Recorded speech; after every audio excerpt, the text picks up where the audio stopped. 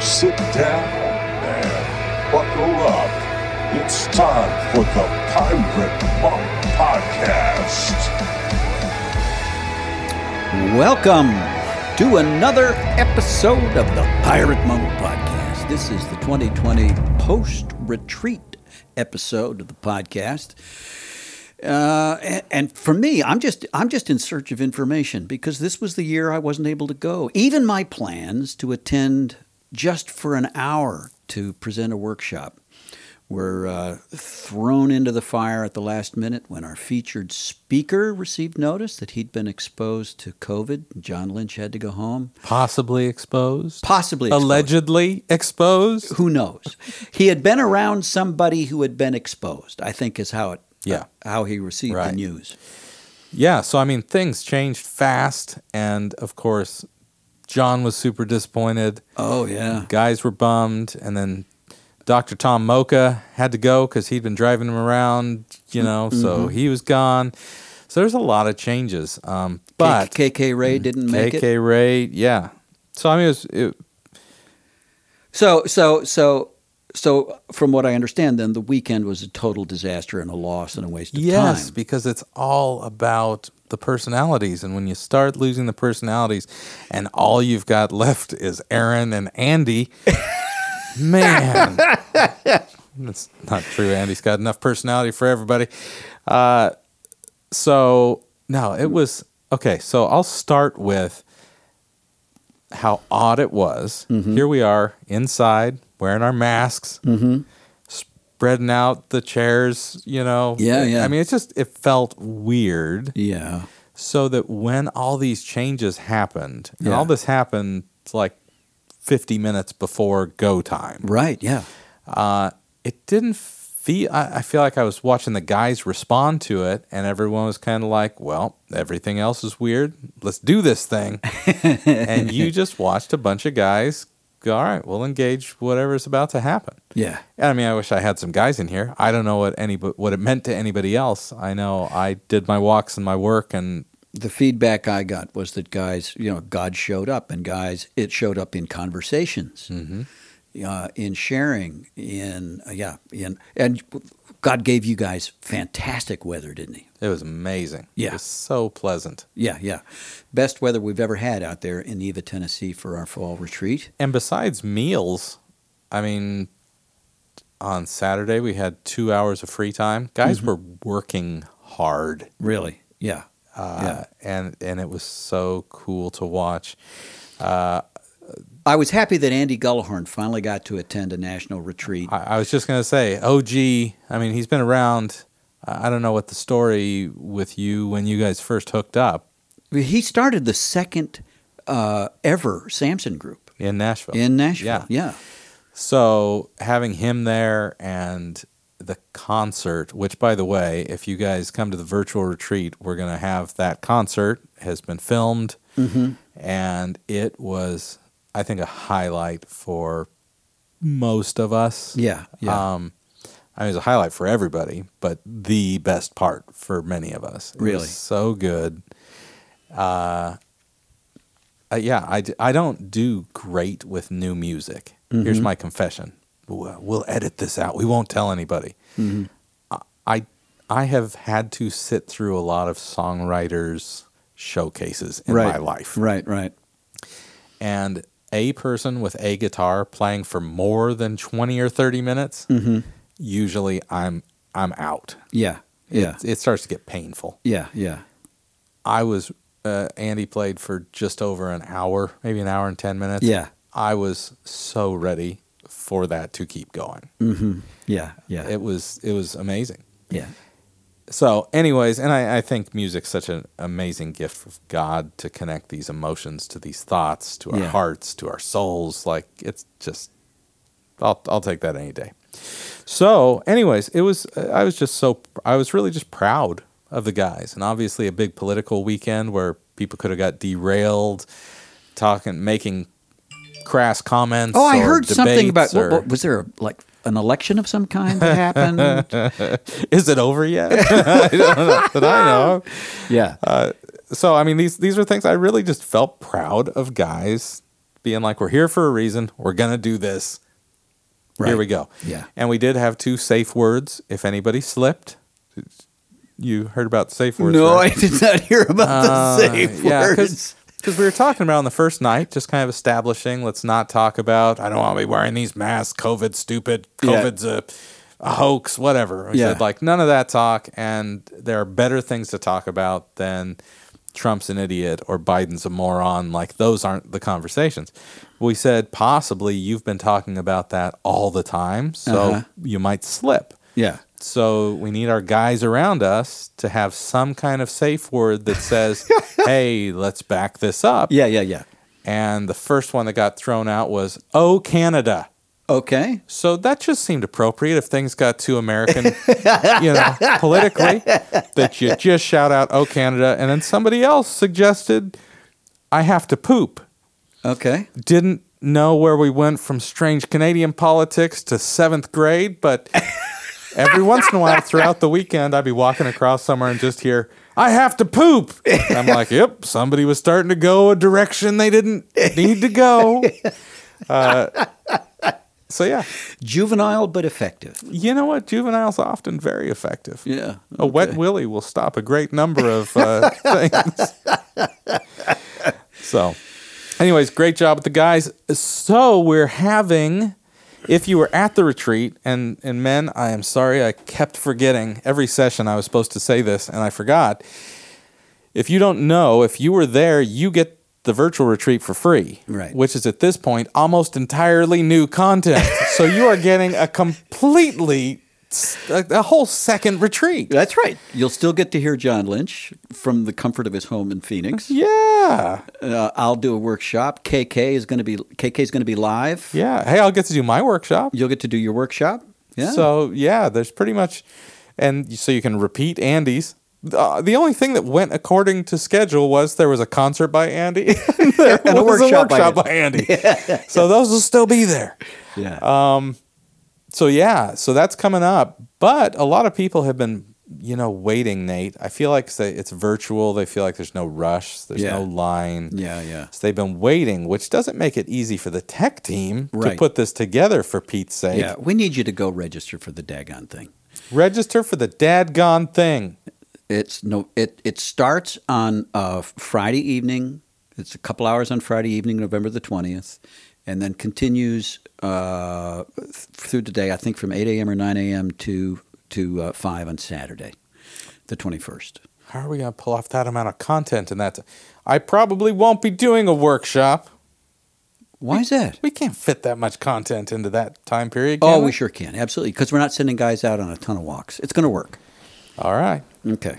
So, how do they get to this? They go to samsonsociety.com. Go to samsonsociety.com and look for the handy-dandy new banner that there should be up by the time this episode posts, and that'll get you there. So click on the banner. Yeah. It will transport you. Yeah. If you're already a Samson Society member and you receive the No Bull Briefing, that monthly letter that comes from Dr. Tom Mocha, you're going to get he has this solemn pledge. I'm only going to mail once a month. We've persuaded him to break that pledge this month, and you will get an extra mailer reminding you of that. And, by the way, that matching gift opportunity also for Samson House. Okay. So get signed up. We want to see you there, and we will see you because we're going to be live. We're going to be Where live, are we doing you and this I. from? Are we going to do it from in here or hang out at your house? We can do it from in here. I mean, I have good internet at my house. All right. Might be more comfortable. All right. Whole I'm day happy here. to do it at your house. All right. We'll talk about it. This will be fun. Yeah. Too bad we can't do it from a pub. The whole thing from a pub. That would be cool. Can we not? I don't know. All right. We're going to figure it out. These things will loosen up by the end of the day. Hey, you ever see that show Drunk History? Yes. I just recently, it just came onto Hulu or something. Yeah. I didn't actually know they brought historians on. I've heard about it for years. Yeah. I know they actually got these poor people incredibly drunk where they're laying on the floor trying to tell their history. Yeah. It's really sad and amazing. Yeah. All right. Well, hey, enough drunk history. We've got a guest. We got a good guest. Yes. Stick with us. We'll be back in a moment on the Pirate Monk Podcast.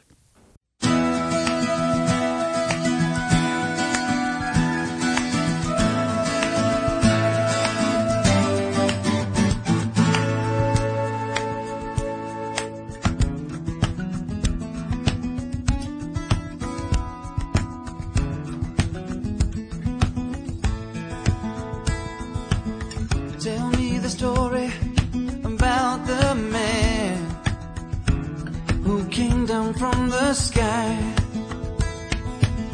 who healed the broken-hearted with his hand and dried the tear-dim die. Oh, I would give anything to see him face to face. And oh, he gave us everything to make the world a better place. And oh, where does that kind of love come from? They say that it runs in his blood. Oh, where can I find that kind of love? They say that it runs in his blood.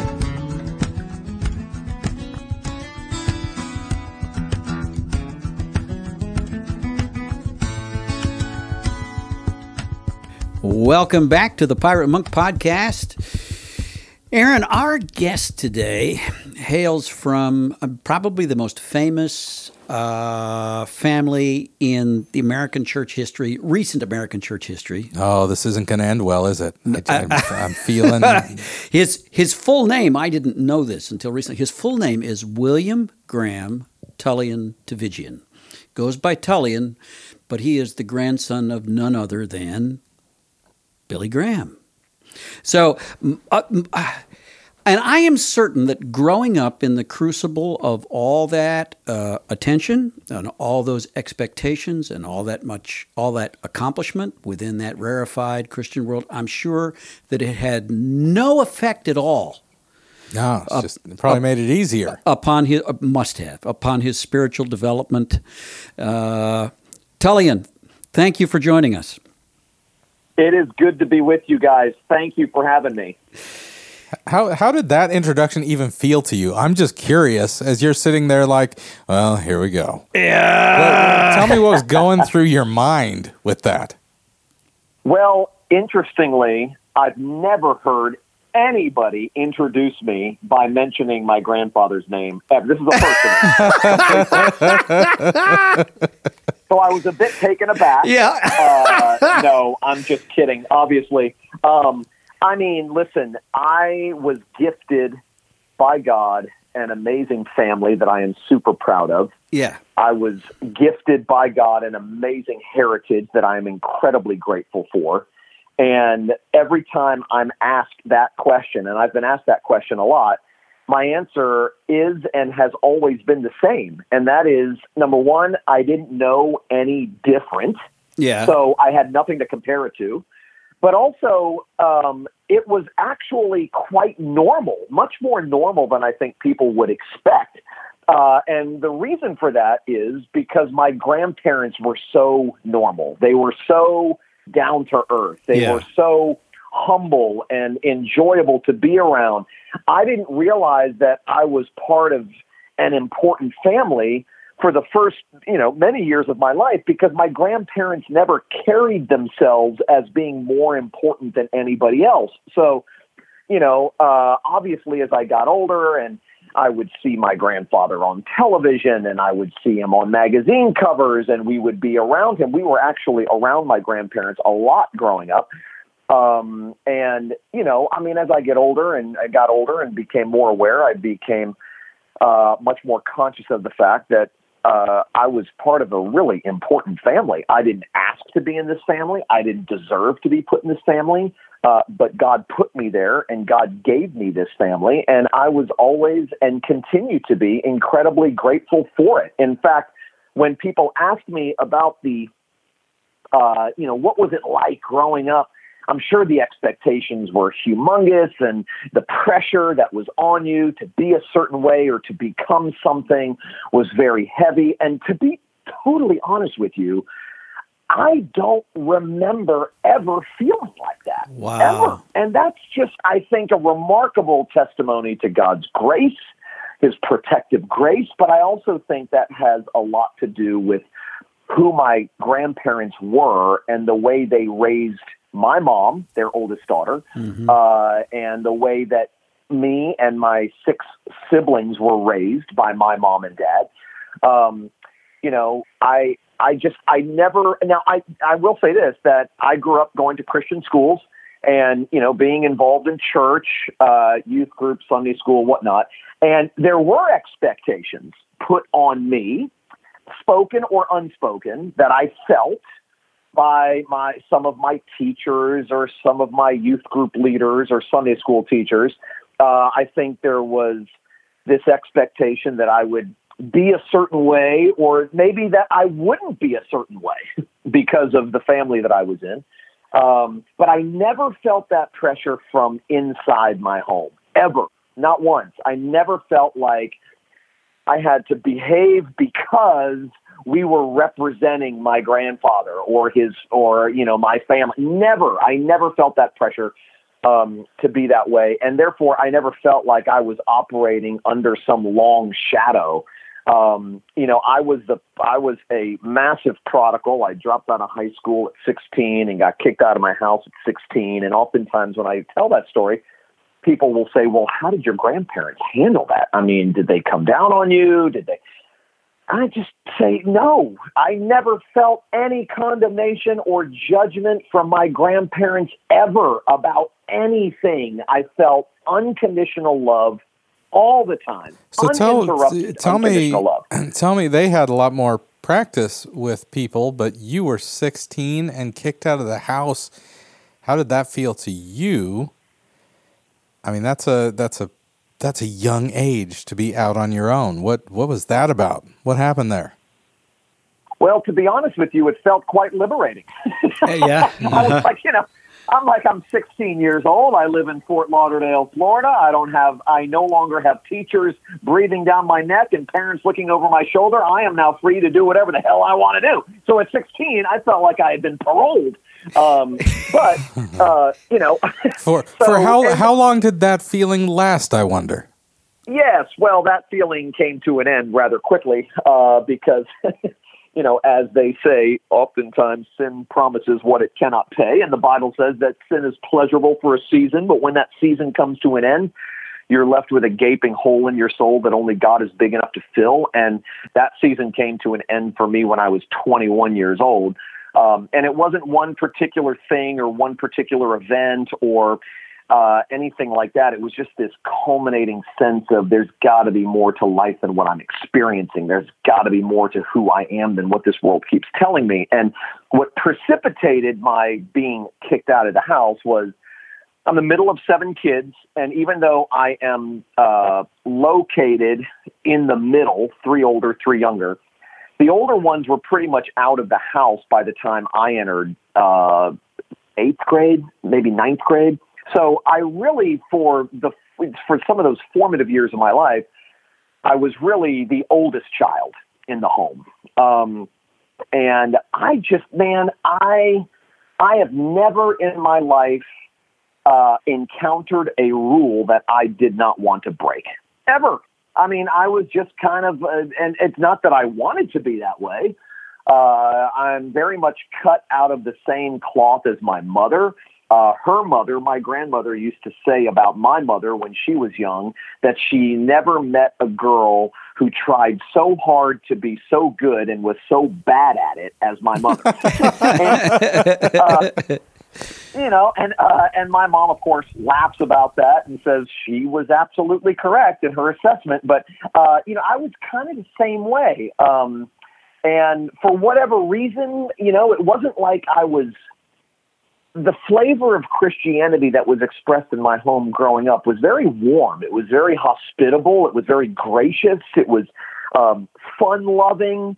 I didn't grow up in this legalistic, oppressive Christian environment at all. My parents were really, really good at teaching us to take God seriously, but also teaching us to never, ever take ourselves too seriously. So there was a ton of laughter and sarcasm in our home growing up. I have nothing but the best memories of my growing up years with my large family, my siblings, my mom, my dad. But, for whatever reason, everything outside of Christianity looked so much more fun than everything that I was exposed to inside the bubble of Christianity. Oh, And I was just like, man, there was a part of me that felt like, God, if I'm really serious about God, then he's just going to force all of the fun that I want to have out of my life. And I'm not ready for that to happen. So my mindset was, I'm going to do what I want to do and live how I want to live and experience what I want to experience. And I know that at some point I'll outgrow that. And when I finally do outgrow that, I'll get serious with God and grow up. I mean, that was kind of that was the way I was going to. And I remember being conscious of that. Like, it's not that I don't believe in God. It's not that I don't believe that Jesus actually died on the cross for my sins. I never had any intellectual issues with the Christian faith. It was more functional for me. I just wanted to do what I wanted to do, and I would get serious with God later when I had exhausted all of my resources to have fun. I mean, that was about as basic as I can remember. And so, of course, my parents, I began living that way inside the home and was just incredibly rebellious and disobedient and belligerent and all of those things. And so my dad, who was probably the most gracious person who has ever walked the face of this earth and was one of my best friends to the day that he died, he said, listen, we love you, and there is nothing you could ever do that would cause us to unlove you. But we have other kids we have to be mindful of in our home. And if you're going to continue living this way, you just can't live this way under our roof. And so they told me I had to leave. And like I said, initially I was thrilled about that. I'm like, great. I didn't know where I was going to live and I didn't know what I was going to do. I just knew that I was now free to pursue whatever I wanted to pursue and to do whatever I wanted to do. So what happened at age 21? Like I said, it wasn't one thing. It was just sort of this culminating sense of, gosh, man, at that point, I felt like I had done everything the world had told me to do to find pleasure, satisfaction, contentment. I had made some money. I had started a business. I had no one telling me what to do. I was living on my own. South Florida, as you know, Nate, because you lived there for a long time. South Florida, if you want it to be like Sodom and Gomorrah, it is like Sodom and Gomorrah. And that was just way too enticing for me. So I felt like, I could do what I want to do. No one could tell me to stop. I had the resources to, sort of fund my lifestyle. And it just really got old, man. And, I credit my parents with laying such a good, gracious foundation for me growing up that I always knew where home was. And I always knew that one day I would end up back there. I just wasn't ready to go back until I was 21. And then I realized, it was very much, very, very the typical prodigal son story. I went off into the far country. My parents let me go. I did what I wanted to do. I had my fun. I had my fill. That got old. I woke up one day in a pigsty and said, this is not all that it's cracked up to be. God brought me to my senses and I went home. And my homecoming was a massive celebration. When I say homecoming, I don't mean I moved back in with my parents. I mean, I came back into the fold, and they had been praying for that, and their friends had been praying for that, and extended family members had been praying for that, for years and years and years. And so for me, the prodigal to come home was just, an occasion for massive celebration. So the great news of your story is you got all of that done by 21 so that you could just be a useful and productive member of the kingdom from that point on. Which I have been flawlessly since that time. That's what I want people to hear and be encouraged. We can end the podcast now. After 21, I lived happily ever after. I don't even remember sinning again after that, to be honest with you. Beautiful. Oh, man. And isn't it such a revelation as we start to grow up and begin to shed some of those early personas, to start to get hints of how jacked up we really are in ways we didn't understand? Was that your experience? Yes.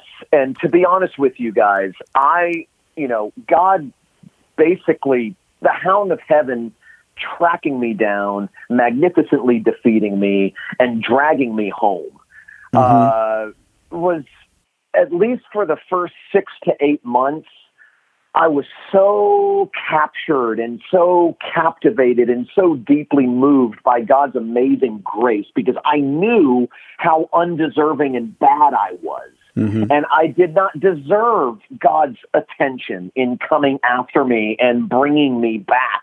I didn't deserve it. And so I can just remember sitting in church during those early months, and anytime the word grace was said from the pulpit, or we sang a song that had anything to do with Christ's substitutionary work on my behalf, or anything that had to do with God's mercy or grace, I would literally break down in tears and begin sobbing. I'm not just talking about one tear coming down the side of my right eye. I mean, I would break down uncontrollably in church.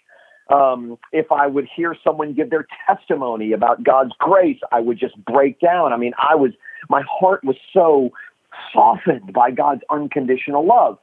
But then the same thing happened to me that happens to so many grateful, young, impressionable converts. They become Christianized. And what happened in that regard for me was, the longer I was around Christian people, and the more invested I became in the Christian community, the more I was convinced that it took God's blood, sweat, and tears to get us in, but now it requires our blood, sweat, and tears to keep us in. You foolish Galatian. Yeah. Yes, it was it. And while it was almost like, in terms of priority, God's work for me was number one. But now on this side of coming home, my work for God became the primary priority. And so basically, the journey from becoming the younger brother to the elder brother in the prodigal story. Yes, and that's exactly right. And I think that happens to most people. And I hate to say it, but I think it is the fault of the Christian community that takes us on that journey from younger brother gratitude to sort of elder brother self-righteousness. And so, I became at that point, not long after that, I went to college. I got married to the girl that I had been dating for 2 years. We met when we were about as pagan can be. And when I came home, she did not grow up in a Christian home, but she came to faith at that time. And 6 months later, we were engaged. I just thought, well, this is the next step in our relationship. We were only 21 years old, but I felt like, we were basically living together up until that point. And, she was technically living at home with her parents, but I had my own place and she was basically living with me. And so I'm like, okay, well, the next step is to get engaged and get married, which we did. I started college, got married at 21, started college at 22, had our first child at 22. After college, went to seminary, and I was preparing for a life in ministry. But all along the way, man, I was I was absorbing what the Christian community was teaching, which is primarily that the Christian life is a life of increasingly getting better.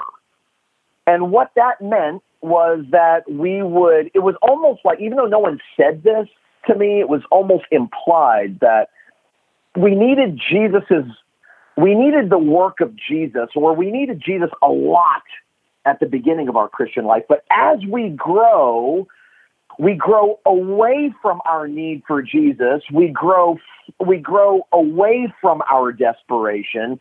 You know, it's kind of like Christian growth was portrayed to me as if we become stronger and stronger and more competent every day. Yeah, it's even worse than that, though, because you lose your desperation for God, but God evidently gains desperation for you, which is why we have phrases like, "You might be the only Jesus anybody ever meets."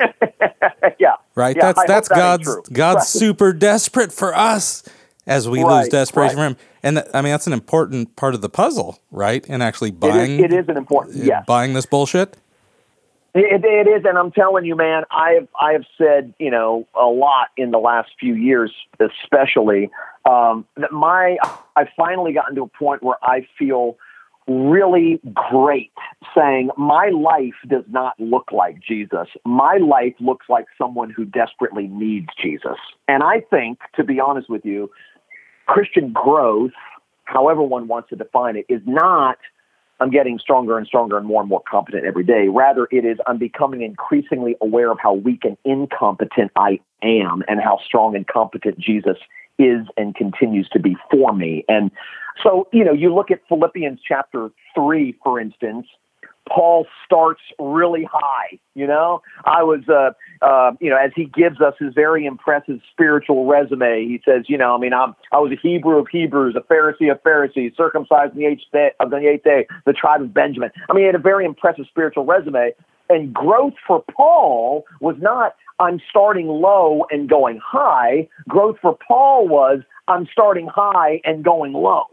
And to the point where, as we know, at the end of his life, he's saying things like, I'm the worst guy that I know.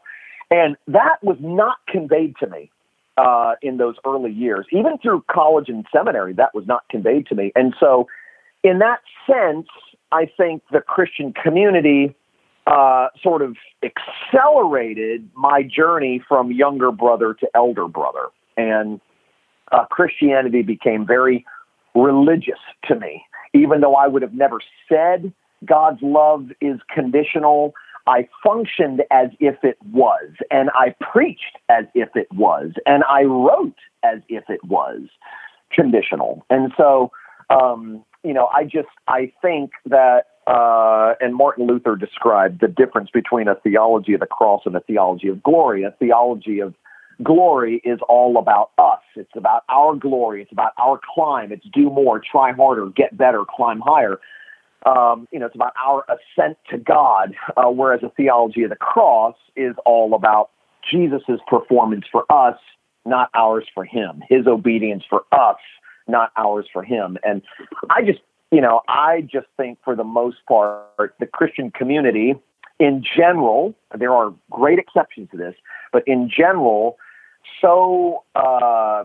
have so absorbed and now embody a theology of glory that for most people, the Christian faith, the focus of the Christian faith is the life of the Christian.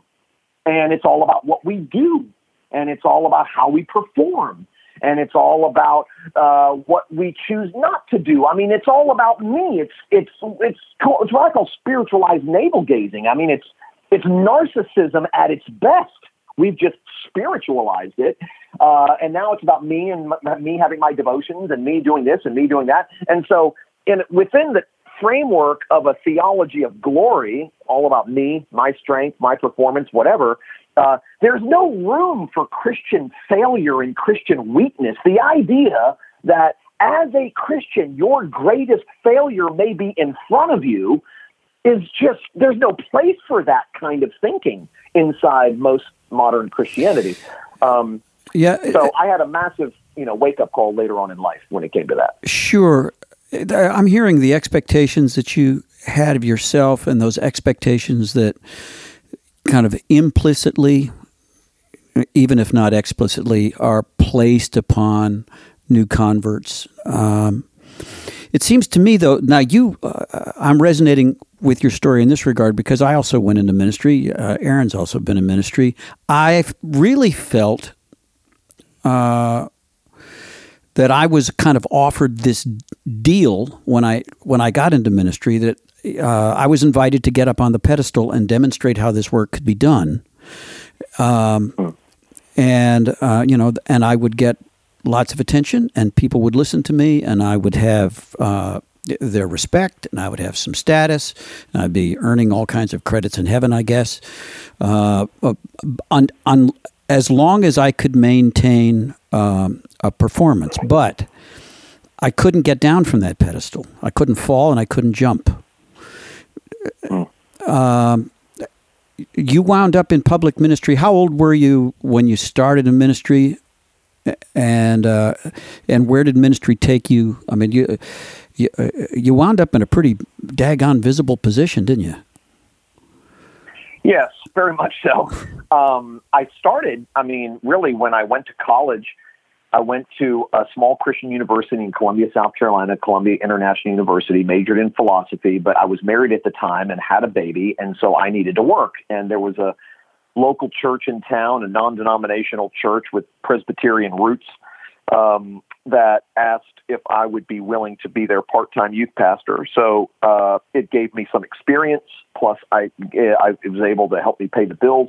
So I did that. And then when I finished college, I went to seminary, to Reformed Theological Seminary, and there was a church that had just recently started in the Orlando area near the seminary. And the pastor approached me and asked if I would consider being the youth pastor there. And again, at that point, I had 2 children and needed to pay some bills. And so I needed a job in addition to going to school full time. And so I took that position. And so I did ministry all through college and all through graduate school. And then when I finished seminary, I took a position as a pastor to young adults, which in the church that I served was everybody in their 20s and 30s, at a large Presbyterian church in Knoxville, Tennessee, Cedar Springs Presbyterian Church. And I was there for 2 years. Yeah, that was where I was, right out of seminary. The pastor there, John Wood, is a dear friend of mine, and I had a couple of different job offers coming out of seminary, and I chose Cedar Springs because I loved John so much. And so moved there, had a daughter that was born there right out of seminary, and was there for 2 years before I was called back home to South Florida to plant a church in 2003.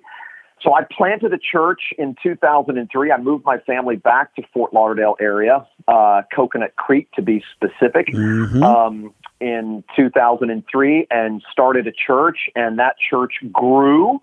By South Florida standards, it grew. You know, if you plant a church in Dallas, Texas, you'll have 5,000 people within a year. That's not the way it is in, the dry spiritual ground of South Florida. Sure. South Florida is very much a mission field, but we grew. I mean, by the time we were a year old, we had probably 450, 500 people, which was explosive growth for us at that point. And so we really grew. And by the time that church was about 5 years old, we had just over 800 people in church, and that's when Coral Ridge Presbyterian Church, which was about 20 minutes southeast of where our church was, approached me and asked if I would consider becoming the pastor of their church. Their founding pastor, D. James Kennedy, had passed away in 2008 or 2007, I think December of 2007 or something like that. And so they were in the unique position of looking for a pastor for the first time. And so they approached me, and I said, I'm honored, I'm humbled, but I'm not interested. They came back. I said the same thing. They came back a third time. And just to get them off my back, I had no interest in taking this church. But so just to get them off my back, I said, listen, the only way that I would ever consider doing this is if this was a church merger, because I'm not leaving the church I planted to go down the street to pastor this church. So if you guys are interested in taking me, you have to take my whole church. Well, to make a very long story short, that's what happened. Yeah. And so in March of 2009, those two churches became one new church. And at that point, my life took off. Now, I had before I went to Coral Ridge, I had written 2 books, and was, sort of professionally speaking, I was sort of rising through the ranks. I was getting invited to speak at the conferences and, the various places, and being asked to contribute articles to the various periodicals that are well known in Christian circles, and all of that stuff. So I didn't feel like I needed Coral Ridge to boost my, professional status. It was really a call from God. But once I ended up there, things just really took off. I mean, my visibility skyrocketed, and I was now at the helm of one of America's most famous churches, and all eyes were on me. And I was at that point writing a book a year, and I started a ministry called Liberate, which it was an annual conference, but it became much more than that. I was traveling around the country, speaking at churches, conferences, universities, seminaries, you name it. I was, my sermons were aired every week around the world on television. They were aired every day on the radio. So I'm curious, because that's some heady stuff, and I'm picturing the kid that came into it with such gratitude from the pigsty, and then all of a sudden finds he goes out in the field to be the elder brother and reaps such a magnificent crop. And then you hit a point in your life where you are forced back to a place of gratitude for the grace.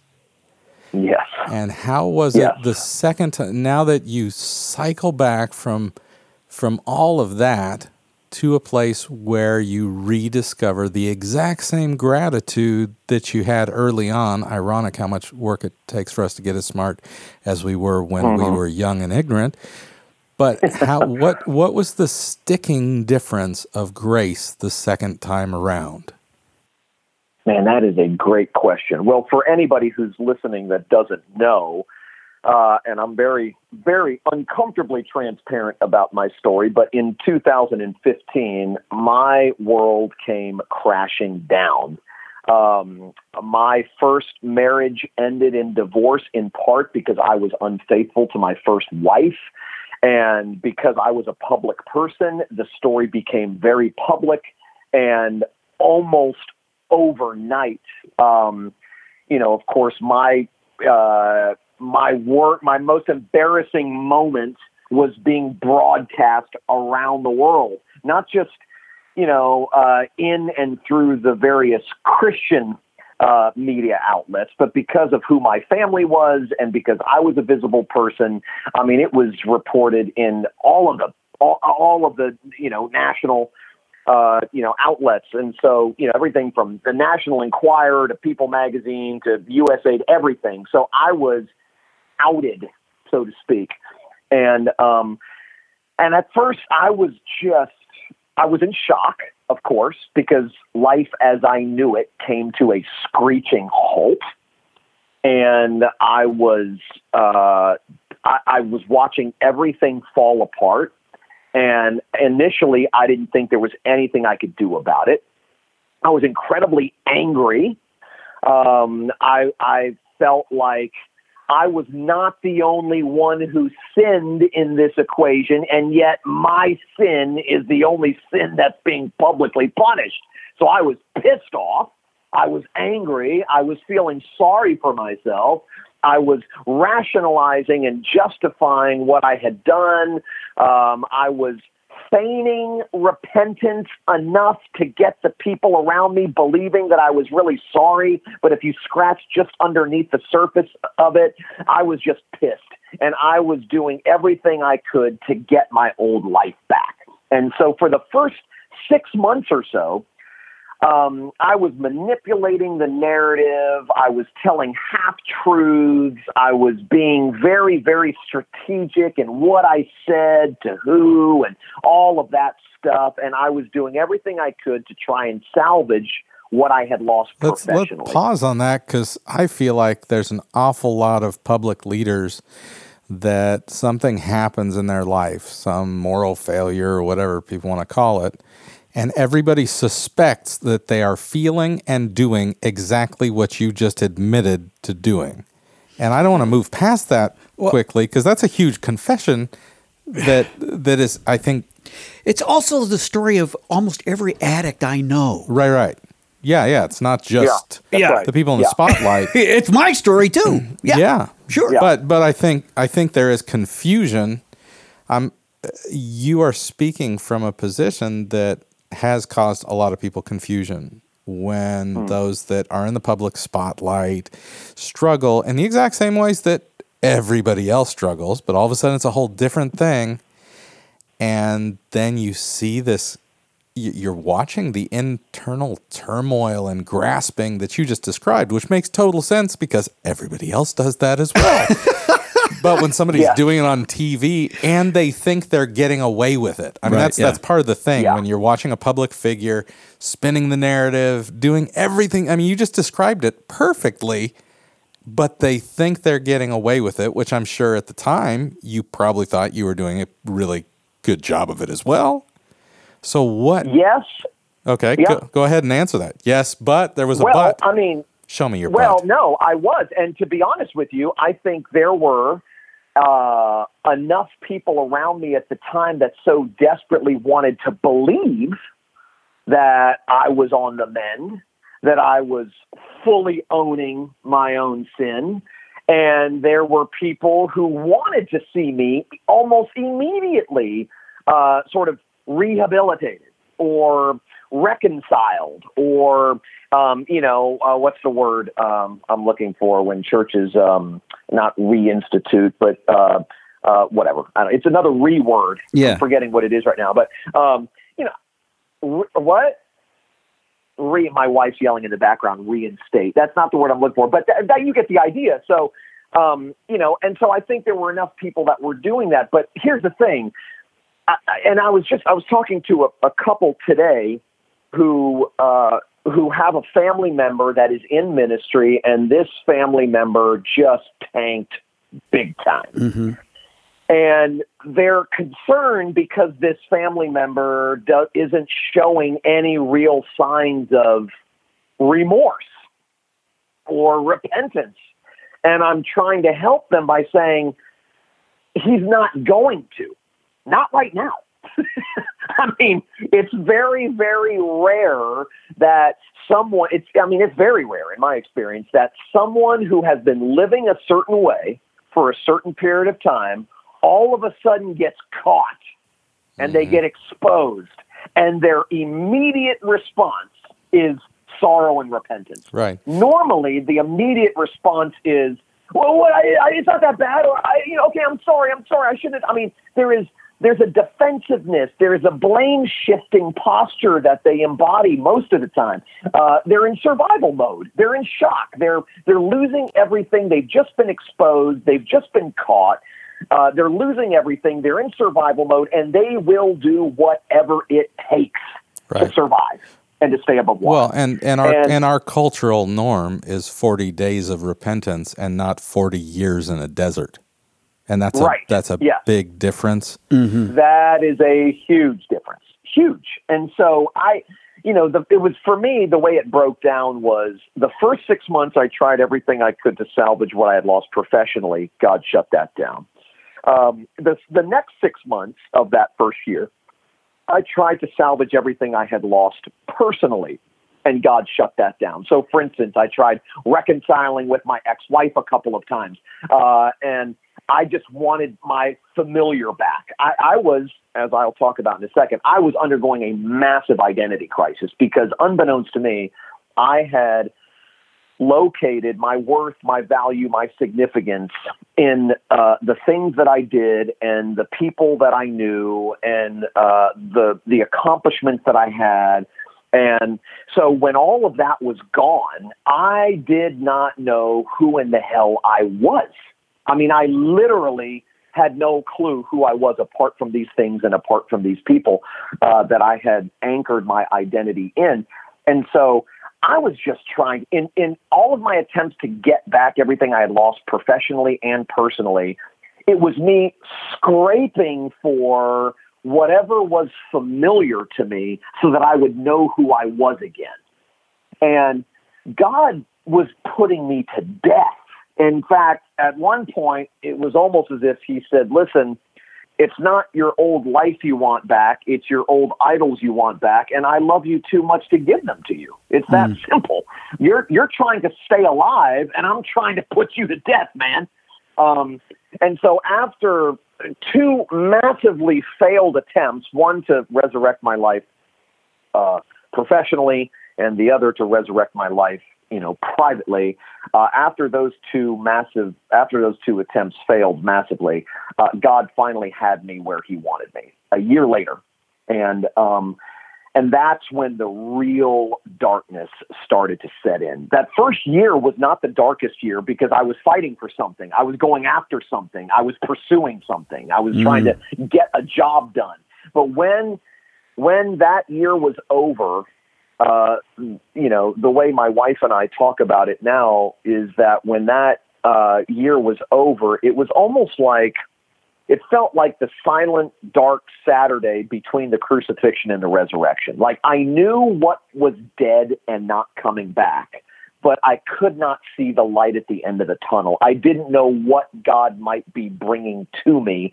And so because everything felt so dark and so quiet and so lonely, I was convinced that my best days were behind me that I would never. That is so fascinating because usually, you say God has me right where he wants me, which sounds like that's the turn into the glorious light. But the way you described it, although, I'm not going to pick on the tomb and the resurrection, that shouldn't be impugned in this analogy, but it really felt like, man, those days in the belly of the fish for Jonah felt really dark. He just didn't know he was getting transported back to where he needed to be. Like he was catching a free ride, but it sure seemed dark and crappy. Mm-hmm. And but that's surprising to us as Christians. We're like, oh, God finally has me. And then the crap really comes. And we're like, wait, that's not how this works in the Christian movies. Is this an independent film? You're exactly right. And I think the rhythm, as Martin Luther, who's my historical and theological hero, as he would often, he was like a broken record when he would talk about the rhythm of the Christian life being the rhythm of death and resurrection. That's what it's about. That's what it's always been about. And so, when, in a sense, there is no resurrection without death. And so when God puts you to death, he has you right where he wants you. I kept trying to resurrect my life on my own, and God's like, listen, resurrection is my business, not yours. So just sit down and shut up, man, and let me kill you so that I can bring you back to life. And it took me exhausting all of my efforts and resources at resurrecting myself before I was finally so worn out, so discouraged, and so depressed that I had nowhere to go and nowhere to turn. And that's when God began his deconstructing work in my life. And that was in end of summer 2016. Interestingly, it was at that time, right as both deaths had just happened, the death of me trying to get my professional life and personal life back, that I remarried and married my wife, Stacy, who was someone that she didn't know me and I didn't know her before we met. She had read some of my books and had heard some of my sermons, but I didn't know her, and we became pen pals first and then good friends, and then fell in love, and we got married in the end of August 2016. And so for the first year or so we were married, this poor woman was living with a man who was in essence going through spiritual, mental, and emotional detox and rehab. And we lived in Texas. For the first year, her whole family's in Texas. She's from Texas. And so we lived in Texas for that first year, which was incredibly difficult for me because I had never been far from my own children ever. My kids are all older. They're 25, 23, and 19. But, you know, at the time they were, 20, 22 and 19 and 15 or 14 or whatever it was. And so that was hard. I didn't have any work to do. It was like God took me. It was like a forced sabbatical. He forced me into a place of quiet where I didn't have anything to do. I didn't have anywhere to go. It was forced solitude. And anybody who has known me for any amount of time knows that forced solitude and me go together about as well as oil and water.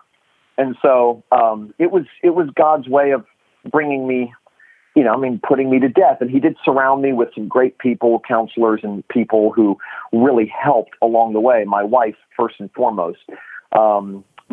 So before without moving on from there, because we're getting to the end of our time, but I just spent the weekend with a lot of guys that are in parts of their journey where they are being forced to change directions, to slow down, to be in that same spot you just described. And as I'm sure it is less confusing now that you've come through that, I'm just curious what you would say to them as you finally lost all your false hopes that you could control the professional, that you could control the personal. You finally found yourself getting dead, and then you had to wait. What do you say to just the normal people who were saying, I don't know how to wait.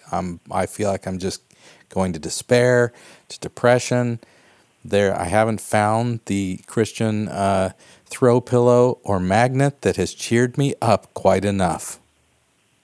So what do you say to them after having experienced all of that? To be totally honest, the only thing I know to say to people in that place are, I get it, man. It sucks. And I wish there was a way that I could fast forward you through the process so that you wouldn't have to experience that, but I can't. And there's nothing you can do either that will get you from where you are to where God wants you to be. Nothing. Honestly, I'm telling you guys right now, when I look at where I was at that time, and I'm talking, man, I have never had I cannot remember anyway, ever having a suicidal thought until 2015. And then from 2015 till the end of 2016, from the middle of 2015 to the end of 2016, and especially 2016, I'm telling you, I contemplated taking my life every single day I was alive. Every day. Wow.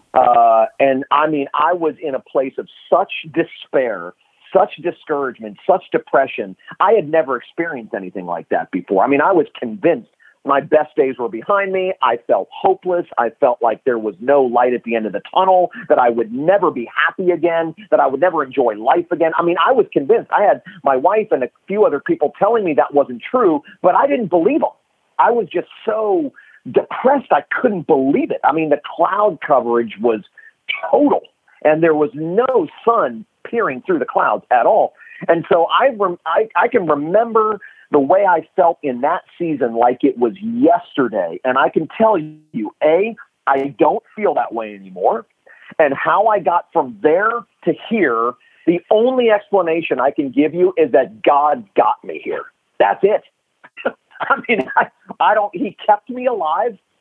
He gave me some people, my wife and my kids primarily, to remind me that I was loved, to remind me that I wasn't dead, that I could still be useful to God, that I still had a role in this world, those sorts of things. And even though I didn't believe them, they kept reminding me. And I can't tell you that I was strong, that I was wise, that I pulled myself up by my bootstraps, that I just muscled forward. I can't tell you any of that stuff. I wanted to give up every single day. And why I didn't, I have no idea. None. In part, it's a freaking mystery to me. Well, it sounds like you've already answered that a little. When you can't control the timetable and you're stuck at a long delay at the bus stop of hope, just don't sit at the bus stop alone. Because that is it huge. Sounds like the only thing that kept you alive were those other voices in your life. Yep. Yeah. And even if it's just one, and I know guys, I mean, I get, as you can imagine, because I'm so open about my story, I mean, we get letters from people all over the world. I mean, I'm sure, given what you guys do, you do too. But the kind of letters I get from people who are just so desperate, and they've screwed up their lives for whatever reason, and they are alone, and they are desperate, and they are hopeless. And so I don't, maybe, possibly, and this is why I do what I currently do, I share my story and I talk about the radicality of God's grace and the hilarity of God's mercy and the unconditionality of God's love in and through the story of my own crashing and burning. And I talk about that stuff in part because I just want to give people who are in the place I was 3-4 years ago, I just want to give them a story of hope at some level. I can't tell you how to get out from where you are. I wish that I could give you some formula on how to avoid but you're proof this or that avoid that. I can't. You're proof that there is an out. That's what you can offer. Right. That's all I can offer. That's all I can offer is that, hey, I'm standing, I'm alive, life is different than it used to be, but I'm content and I'm filled with peace and gratitude like I was when I was 21 years old. I am now re-amazed by God's grace and just recaptured by God's outrageous mercy. Ooh. And which would you pick between reinstatement and re-amazement? If you could only have one. I'll go with re-amazement. Re-amazement. All right. Well, how do people connect with you to hear more and the more complete version, or if they have questions or need a little extra hope, how do they connect with what you're up to? Well, so a year and a half ago, my wife and I moved from the southwest coast of Florida in Fort Myers to the southeast coast of Florida, back near where I'm from. We moved to Jupiter, Florida, at the request of a group of people to start a church, which I did not want to do, but God called us here and we did it, and now we love it. The church is called The Sanctuary, and it's it's kind of like Festivus. It's like the Festivus for the rest of us. That's like the Sanctuary. It's like the Festivus church. Okay, that's awesome. Yeah. So, but I said to my wife, I said, the only way that I would be interested in doing this is if these people gave us the freedom to create the kind of church that we felt welcomed in, people like us. And so I tell people all the time that our church I liken our church more to Alcoholics Anonymous than I do a typical church in terms of its culture. And so we have, by God's grace, have created this space in the southeast coast of Florida that we are thoroughly enjoying right now. But people can, the church website is, I think it's just thesanctuaryfl.org. And then my website is just Tullian.net. And people can email me. I see those. I see every single one of those emails. People think, well, I hope that you see these emails that your team. I'm like, listen, my team is my wife and me. That's my team these days. Like, we don't have some big. Yeah, that is. I used to have a team. Now my team is smaller. But we get all that stuff. We correspond with lots of people all the time. We do everything we can to respond to as many people as reach out to us, especially those who need help for whatever reason. And we try to either help them ourselves or connect them with people who can help them. And so, I'm on social media. People direct message me on Twitter and Facebook and Instagram all the time too. So I have such a unique name that all someone has to do is look up Tullian, and don't read everything that the Google search directs you to. But people can find me there, and awesome. We're happy to hear from people. And honestly, man, I both my wife and she has an amazing story too, but both of us really feel called, summoned by God to walk with people, to be with people, to encourage people when they are feeling the way I felt, when I crashed and burned. So we're happy to hear from people. Wow. Well, thank you so much for giving up this big slice of your time tonight to share your story with us and with our listeners. I know that your story is going to resonate with the guys and the wives of the Samson Society. All right. Well, listeners, stick with us. We'll be back in just a moment. Did you have something else to add there, Tullian? I was just going to say thank you for having me, and I have the utmost respect and admiration for what you guys do. And Nate, I don't think you and I have ever met face-to-face, but I have heard your name for years, and I just so greatly appreciate your work and your ministry, and you are another voice who is uncomfortably transparent about your own story and your own sin, that it gives guys like me the freedom to tell our own story. So thank you. Well, thank you. This has been an honor, a real joy. Listeners, stick with us. We'll be back for a closing thought here on the Pirate Monk Podcast. Here come the sirens, charming and sweet, saying, I got everything you need. Hungry as lions, prime for the feast. Beauty at times is just a side of the beast. Beauty at times is just a lie.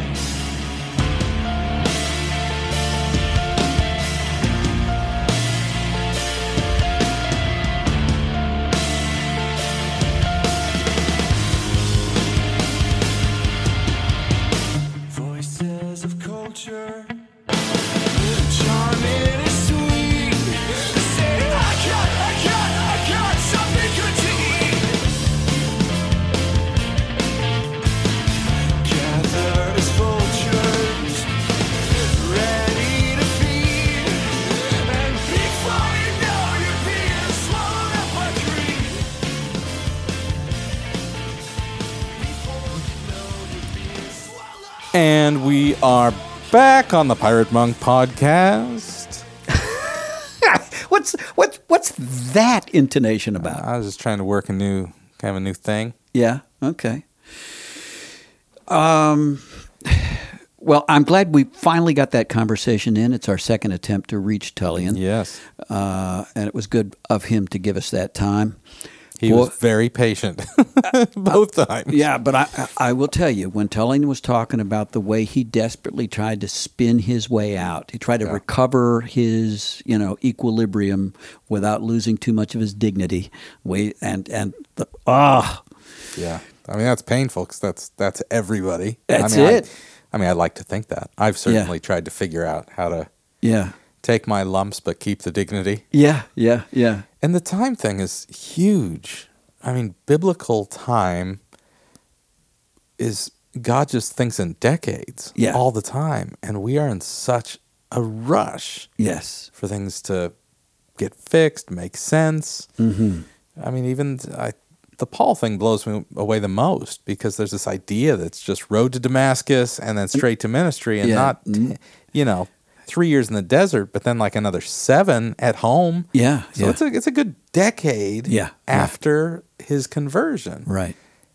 And that's really hard when you think, no, I'm ready now. And God says, oh, no, like Elijah goes to King Ahab, then sits for 3 years, 1.5 years alone at a brook, and then with a widow and her son for 1.5 years. Nobody wants to start their ministry and spend 3 years doing nothing. Yeah. Or 10 years making tents with mom and dad. Yeah. But those are the critical times. Yeah. And we just have to wait. But we can't wait alone, or we're going to go to despair. There's no way to not go to despair. Yeah. So it was really nice to hear that. I agree. That was really important. Yeah. Well, I think that's a wrap for this episode.